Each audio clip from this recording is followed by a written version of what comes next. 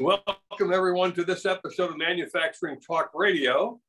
I'm Tim Grady, and I'm here with Lou Weiss. Each year, Lou and I have done a wrap-up show for the current calendar year and an outlook for the 2022, in this case, year coming up. And this year, we have invited to join us Cliff Waldman. Cliff has done a show, Manufacturing Matters, with Cliff Waldman and also Cliff Notes on our network, and we are certainly pleased to have him join us. He's an economist of some noteworthy, and he is known well across the industry and across the country, where he's done a number of presentations. So Cliff, thanks for joining us. Thank you. Pleasure to be here. So Lou, we chatted with Cliff briefly as we prepared for this show, and there's a whole lot of subject matter to go over as we look into 2022. So, the kind of the first one are the short-term economic and manufacturing outlooks for 2022. Cliff, what's the economy and what are the manufacturers presently facing, and what's it look like in the early stages of 2022? Well, I don't think our audience will be shocked to hear me say that once again, we are dealing with a very difficult situation with a very persistent pandemic. Another variant, more uncertainty, is going to slow the economy because there's going to be some amount of hesitation in all spheres of economic activity. It's going to worsen the inflation problem because it's going to create, if it's possible, it's going to create even more confusion and tangles along the supply chain. If there's a little bit of good news there, it seems to be that with every wave of this very long pandemic, we seem to adapt a little better. So growth slows, things don't get hit quite as badly, but certainly we continue to face a very difficult challenge with a truly historic pandemic. So that's number one. That really is the number one issue, tragically, unfortunately, for the short-term outlook. Second one's inflation. Now, inflation came early, really started to hit the economy 5-6 months ago. Supply chain tangles cause shortages, scarcity raises prices. At the same time, we were trying to juice the consumer, who was hit very badly by a terrible shock in 2020, the onset of the pandemic.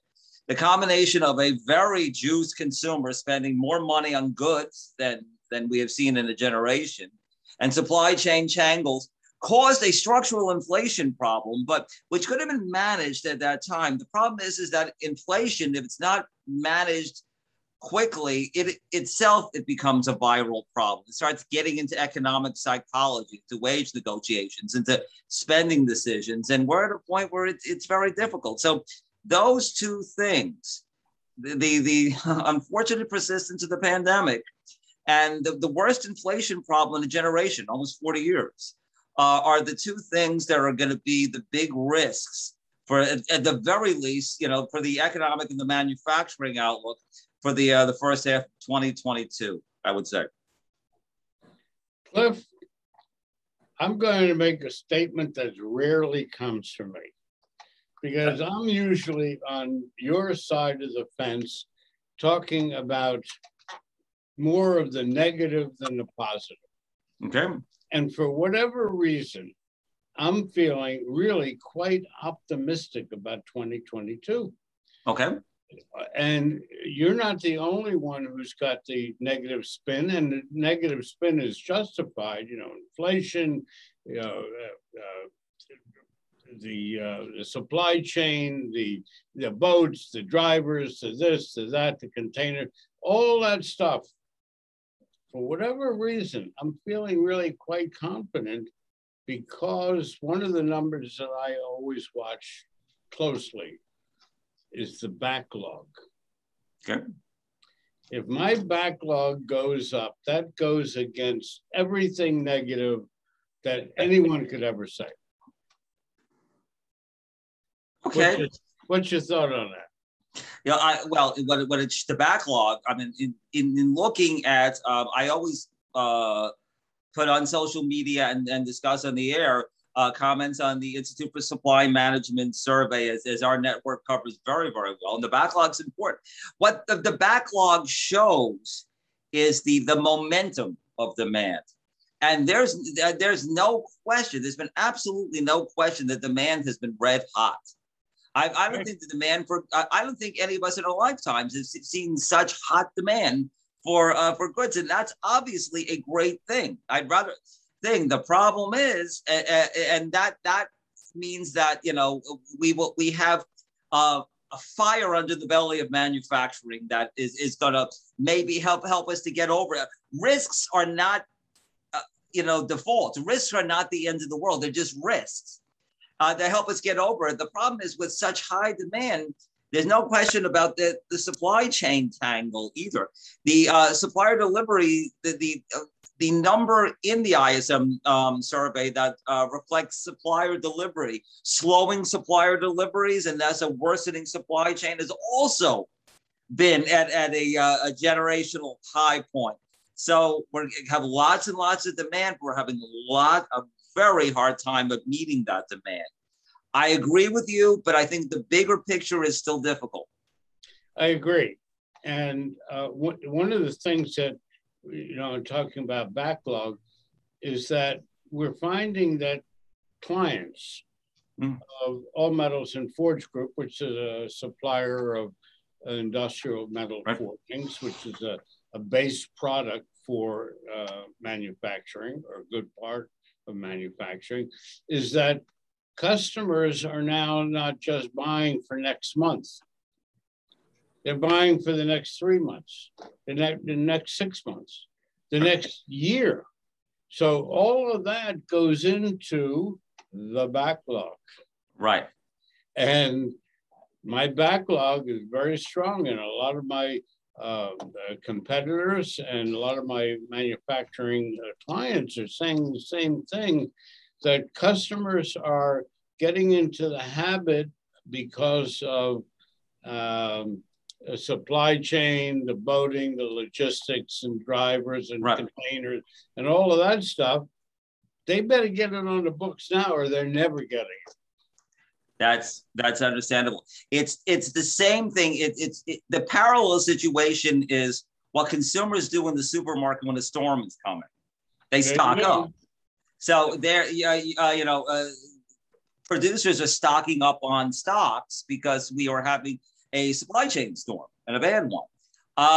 The problem is in doing so, they are probably making it in total. They're probably making the stress in the supply system, which is still in a tangle, all the worse. It's not going to go on forever. This is going to work itself out. I mean, the one thing that I think we've learned is how complicated the world supply systems are. You know, we keep referring to it as a supply chain. That's a less than adequate term. It's more of a supply system, because along the chain that we keep talking about, there are clusters, you know, economies that are sort of mini economies along. Sometimes one small manufacturer will have 5 supply links running through it. So it's really more of a supply system than a supply chain. And the problem is that in its complexity, it's all interlinked these days, more than it ever has been. Mm-hmm. So a few kinks multiply themselves, propagate themselves throughout the system very quickly. We will straighten this out. This will straighten out. There's no reason to think it won't. But currently, we're still facing a big challenge with making what we need to meet that red hot backlog demand that you're talking about.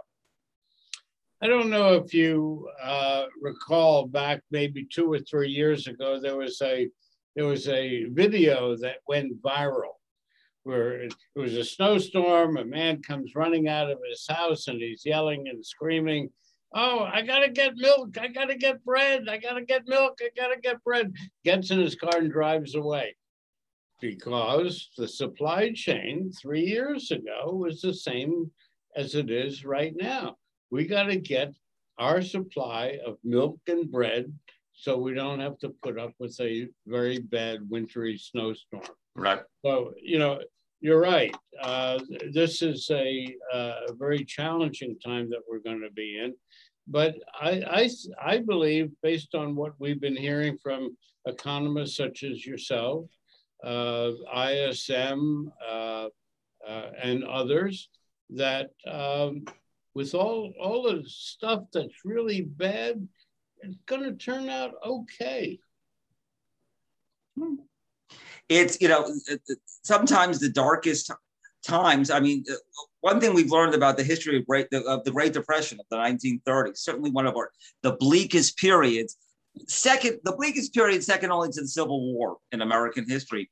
Right. During that horrible time, there was a lot of innovation.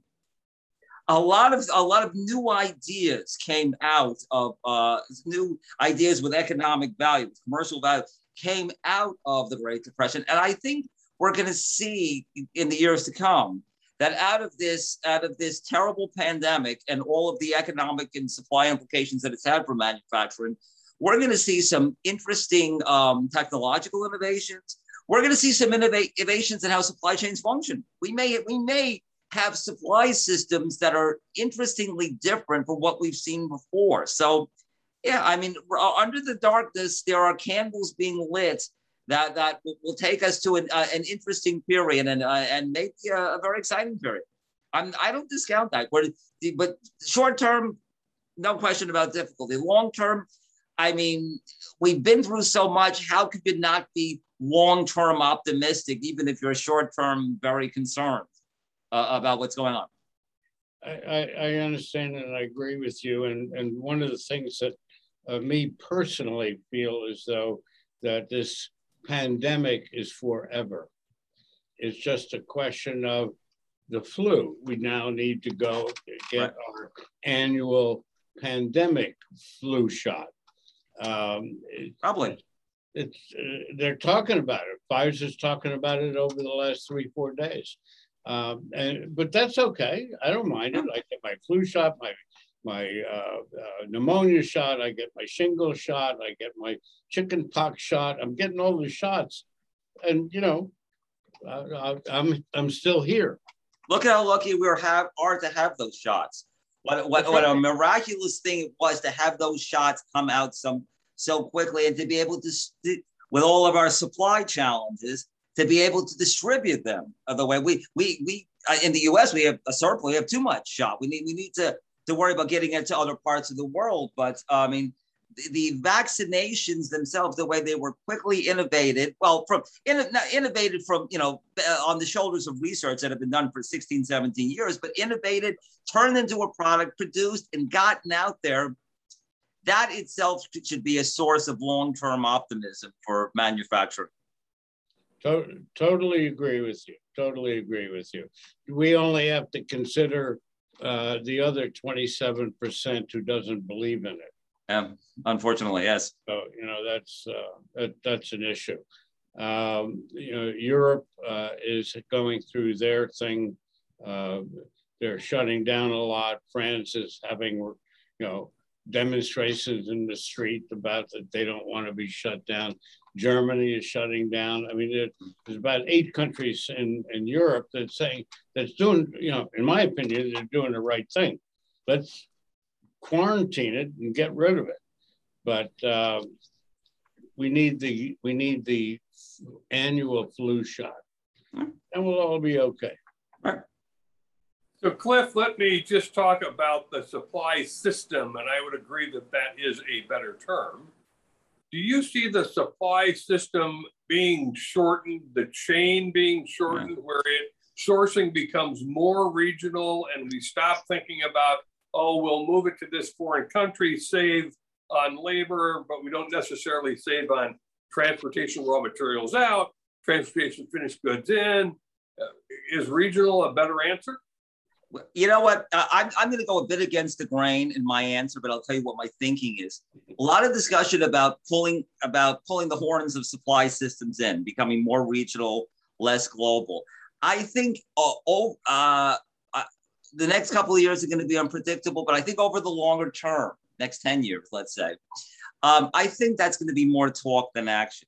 I think when it comes right down to it, we're going to stay, we're going to stay engaged in the world with our supply systems. There's too much out there that can on net benefit U.S. manufacturers, because the U.S. manufacturing, it has its biggest comparative advantage in in R&D intensive machinery, R&D intensive products that are best produced in a supply system of 15, 16 countries, where each has an advantage in one part. That's the most efficient way to do it. It's the least cost way to do it. It's the way that engages the world the most to do it. So people are going to talk about, sure, I want to pull in my supply systems. The world's changing. I'm going to make it more regional. But I think when it comes down to pulling the trigger, particularly large global facing manufacturers are going to realize the benefits of staying thoroughly in the world in terms of their supply system. That's my prediction. I would think that that's pretty accurate.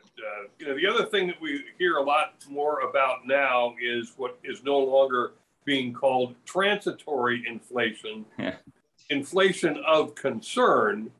And my concern is, does that nip this expansion in the bud come Q3, Q4? That's a big concern. Yeah, and you're right about transitory. The difference between transitory inflation and inflation that is not the difference between what I'll call transitory inflation and troublesome inflation.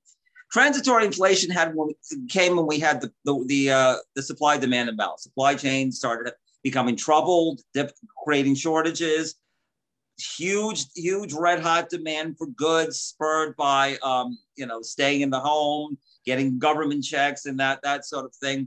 That could have been transitory inflation, but transitory inflation morphed into troubling inflation. When we let it become viral in the economy, when it became part of the psychology of economic activity. All of a sudden, people start making spending decisions because, I've got to get that because it's going to be higher price next week. I really do have to give that new hire a higher, wage, a higher wage. So when it starts seeping into the psychology of everyday activity, consumer and business, it's no longer transitory. Now it's troublesome inflation. And the Fed has a hard job ahead of it because troublesome inflation is hard to contain. It really is a genie that gets out of the bottle. And, Larry Summers made a very good point a couple of days ago. He said, there haven't been many times when we've had runaway inflation, troublesome inflation that didn't end with a recession. I hope he's wrong this time, but I think his point needs to be heeded. I would agree, and I'm just interested in what the Fed is currently doing, trying to ramp back their buying into the economy to keep things heated up, and now looking at potentially 3 rate hikes in 2022. In my experience, what tends to happen is that the Fed reacts after the horses have left the barn. Yeah. Then they bolt the barn door shut, and the unfortunate end result is that things go south. That I will tell you. First of all, I will tell you that just in my pure and I have research to back it up. But my judgment is that 3 rate hikes is not going to be enough. Unless there are 3 very large rate hikes. I assume when he says 3 rate hikes that he's talking about 3/4 point rate hikes, because that's sort of been the tradition of recent history from the Federal Reserve. But if that's the case, it's not enough to stem the inflation that we have. And I think,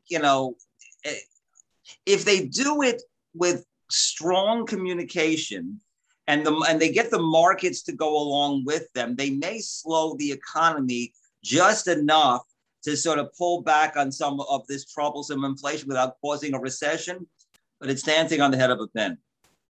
It's more likely than not that this inflation and the Federal Reserve's reaction to it is not necessarily going to have the happiest ending. So I would say for the second half of 2022, I'd make the call that there's a non-zero and a non-trivial probability of some sort of economic downturn. Maybe short-lived, it may not be particularly deep, but can't discount the possibility with this kind of inflation and with a Federal Reserve that is dealing with not only dealing with runaway inflation, but again, a continued difficult situation with the pandemic, that the possibility exists of there's a non-zero possibility of another downturn late.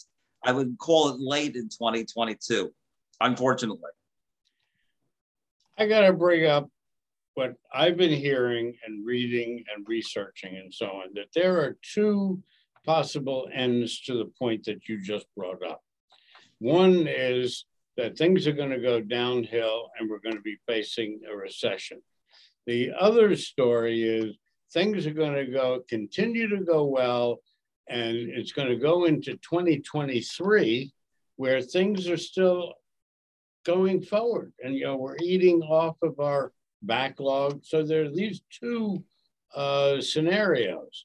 And I usually choose the negative one, but I'm sort of choosing to go, more positive than usual. Bottom line is, from what I'm seeing and from what I'm hearing from our particular marketplace, which is heavy manufacturing, capital expenditures is going up, aerospace is going up. I mean, there's a lot of things going up that is moving forward into already the end of 2022, which gives pretty good billing for 2023. So who knows?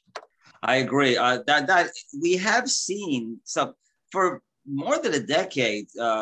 Equipment spending, capital spending by businesses has been a weak point in the U.S. economic picture. Now, there's been lots of reasons for that, and it's a direct concern to the capital-producing manufacturing sector, the capital-producing U.S. domestic manufacturing sector. We have seen hints in the U.S. and actually around the world that there's even through the darkness here, there's a little bit of revival of capital spending. Now, I think we can square both the negative and the positive. The negative, the quote-unquote negative, is the concerns of the short term.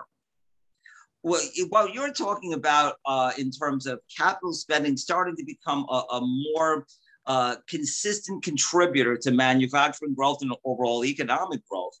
Let's say we have that downturn in the second latter in 2022, and the 2023 doesn't start up so well. You recover from those things. They're cycles, and then when we recover, we might see that we are more supported in our long-term, past the cycle manufacturing growth than we ever thought possible. I mean, this, when the history is written of this horrible pandemic and its interaction with economic activity, the key word is going to be adaptation. Adaptation is going to be the word that describes this period in history. And of course, manufacturers live off of adaptation. Adapting is what they do.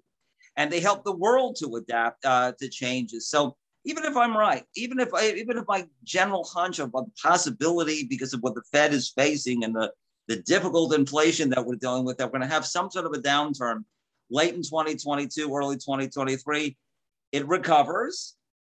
And then if we'll have a firmer footing for the longer term on our manufacturing sector, and that's when the positive will manifest itself. So that'll introduce us into the next 36-month cycle of positive manufacturing. Correct. But we do have a problem, and you and I have spoken about that, and that is the skill gap. Your employees, not enough people getting trained. We don't have enough immigration that can feed our manufacturing base. These are all ancillary things that are on the side that really have a major impact on everything that you and I and Tim have just spoken about. That's the longer term concern. Demand, capital spending, and innovation. There, I'm excited for the longer term. The longer term concern is human capital. Now, the U.S. and for that matter, most of the Western world is challenged. First of all, let's deal with counts, some simple counts here. The U.S. and most of the Western world is challenged by demographics, aging populations, dropping fertility rates, dropping birth rates, and in the U.S., frankly, it's been dropping like a rock, and that's a very big concern. Because that means that the percent going into the labor force and presenting themselves as human capital for our manufacturers is going down. So just the body count is going down. And then, you know, we in the let's get back to the US. We do not train our people for the future very well. It's not, I hate to say it, we commit resources, but then we tend to waste them. We don't use them efficiently. We don't, you know, talk about public-private partnerships. There have been very few good ones.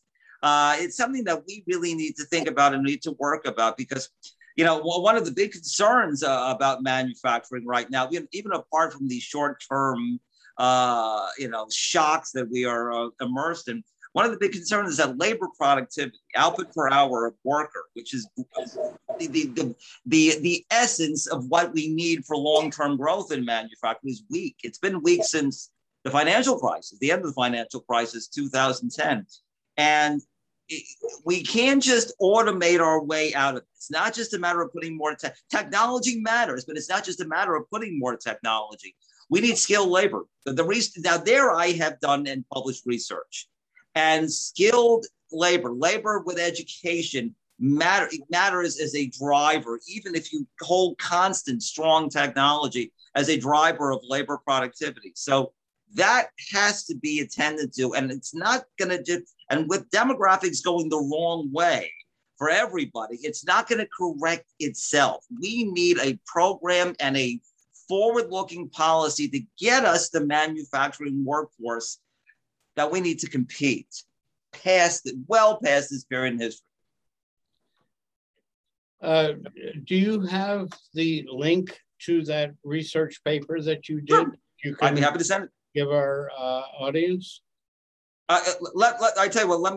It's a publication. I published it in the October 2016 edition of Business Economics, which is the referee journal of the National Association for Business Economics. October of 2016.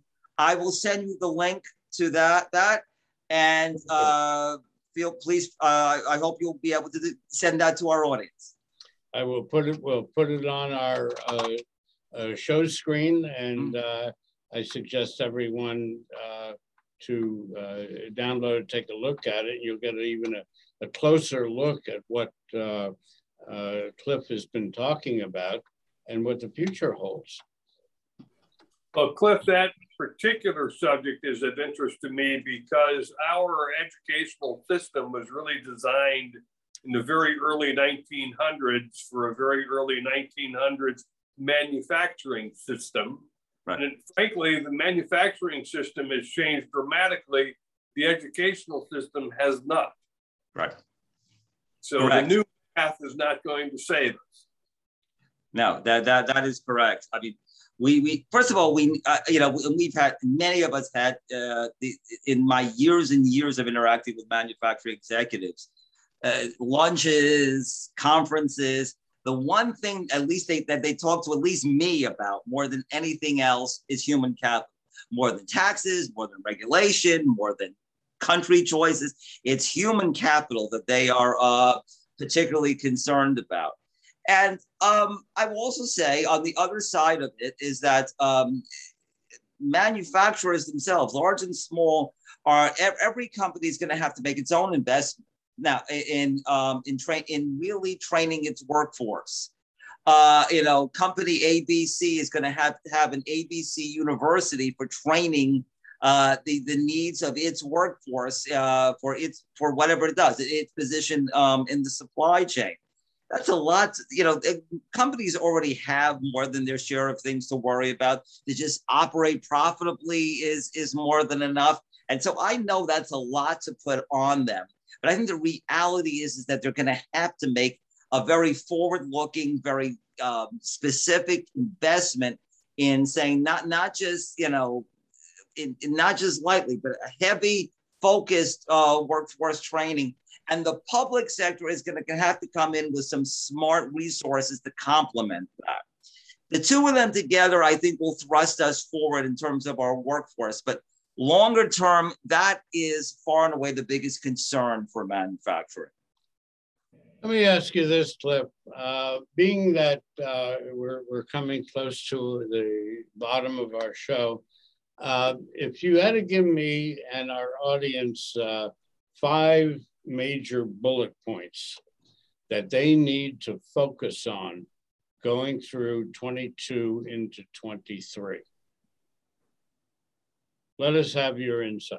Watch the pandemic, because the pandemic will have economic implications. Right now, it seems to be a bottomless pit of concern. But also, that's number one. Number two, but recognize that with every wave of the pandemic, it's had a little less impact economically speaking, because we have adapted. Number three, I would say that the Federal Reserve's in a tough position. It has we have a runaway inflation, the worst inflation in almost 4 decades. And that usually doesn't end up having a happy ending. So again, I will say that there is a non-zero, possibility of a recession, and it's a guess, but late 2022, early 2023. Monetary policy works with long and variable lags, as Milton Friedman taught us. But here's bullet point number 4. History has taught us, even at the darkest times, there are candles lit beneath the darkness in the form of innovation, new ways of thinking, new supply chains that are going to, and even like hints of capital spending, as we talked about, coming more into the picture. That's a great thing for what the U.S. manufacturing domestic base has in terms of its comparative advantage. But the fifth point, for the long term is not going to be as bright as we think it can be, unless we make a very, very deliberate effort to really invest in the manufacturing workforce that we need for a difficult world, for a competitive world. We don't have it now. We need to get it. Those are my 5. Cliff, I'm just curious. The infrastructure legislation now coming on top of inflation, which certainly is going to drive a lot of purchasing, probably domestically in the US, certainly for steel, probably going to drive the need for labor, hiring labor, increasing the wages of labor to get that infrastructure built. Is that going to exacerbate the inflation that's already slightly out of control? I think it might exacerbate it a touch, not enough to call it a significant inflation driver. That was a very good thing. That I was very happy to see it pass. The decade passed, we needed an infrastructure bill. And over the long term, it will sort of expand capacity. It will smooth supply lanes, roads, bridges, our airports. I mean, I don't have to tell anybody who flies, our US airports need, an infrastructure shot. So the answer to the question is perhaps a little, but it's balanced very long term by it's the capacity to smooth supply chains and expand the supply capacity of manufacturing. Good piece of legislation, very much needed. I just want to go back to capital spending for a second. The Institute for Supply Management just came out with their semi-annual forecast, and they were rather bullish, or rather their respondents were rather bullish on capital spending, both in manufacturing and services. So It looks like capital spending will be more next year in most cases than this past year. I would tend to buy that. I do that. I don't think now on the face, just in terms of incentives and the fact that companies are preparing themselves for the long-term future, or are sort of recapitalizing their thinking as and hopefully that the what I'll loosely call the extension of the pandemic doesn't hurt that. So let's hurt that. Unfortunately, even in spite of that, the high inflation, 40-year high inflation, is a powerful force. And when you're evaluating these things, and I talk about one factor, another factor, another, what you have to think about is what's going to overwhelm what? What's the stronger factor? What's the weaker factor? And the capital spending is certainly a strong positive factor. But for the short term, unfortunately, runaway inflation, which many business people have never seen before right now in their careers, is right now, I think, unfortunately, going to overwhelm it just for the next year or so. Well, folks, you've heard it here. the end of 21, the beginning of 2022, which is looking sort of promising. And 23 is promising with a question mark. And Cliff, couldn't have done it without your input. Really appreciate it. Well, thank you. Thank you for having me on today. And we appreciate all of you who are tuning in to Manufacturing Talk Radio. As you know, at jacketmediaco.com, we have an entire library of episodes that we have done, and you can search those by keyword to find things of interest to you. Some of that information is evergreen and still valid. Certainly this show content will be interesting in the first and second quarter of 2022. And I encourage you to stay engaged with Cliff's shows, Manufacturing Matters with Cliff Waldman. He is the president of New World Economics, and he has been very insightful in his comments and his guests about what's happening with the economy. As always, Cliff, thanks for joining us. Thank you very much. Happy holidays to all. Yes, happy New Year, happy holidays to all. Happy New Year. It's just 2 days away, so that's really great. We'll talk to you next year, and have a good one, Cliff. You too. Thanks for listening to this episode of Manufacturing Talk Radio.